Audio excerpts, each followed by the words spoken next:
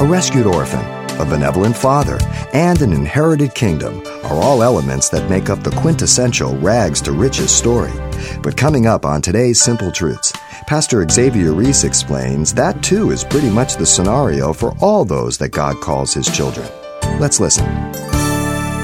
Under the Roman law, there was a law that said that a Roman citizen could go out and adopt any child. He didn't have to be related. He could be a total stranger. And he could bring that child in, and he would do so. And he had the right to make that child the heir of his home, giving him a position which did not rightfully belong to him by birth. This is exactly what Jesus Christ has done for us. We who were not rightly His, separated by sin, He says He has adopted us. That very same word that is in Roman law is used by Paul. And He has made us His children and given us an inheritance. Now we are joint heirs with Jesus Christ, Romans 8:17 says. You know what joint heir means? That means that everything is split right down the middle. Everything that the Father has given to Christ is mine. I don't even have the mind to understand that completely.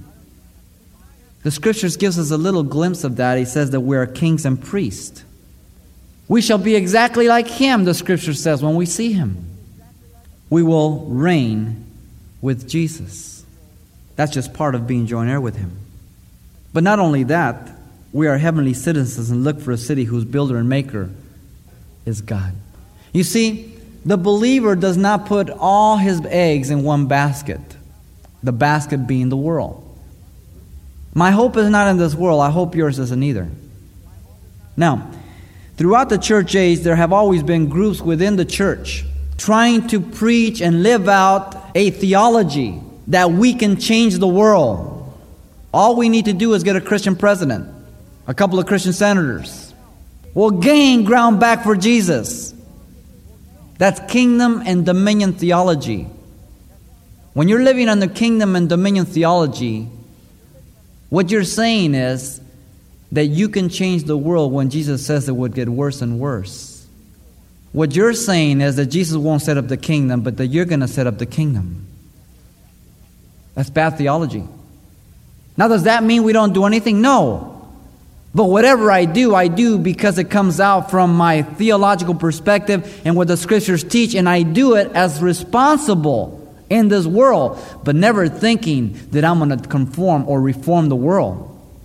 God has called us to transform men and women.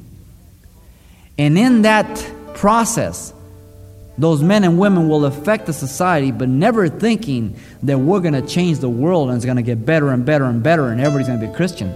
That's bad theology. Our citizenship is in heaven. We look for a city whose builder and maker is God.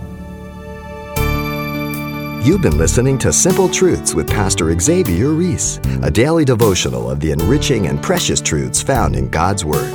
CD copies are available of the studies you hear each day on our broadcast simply by calling 800-651-8352 or log on to CalvaryChapelPasadena.com for information on various other messages from Pastor Xavier. There, you'll also get information on our weekly services, announcements, even hear this program again at the radio listings link. It's all at CalvaryChapelPasadena.com. And join us next time for more Simple Truths.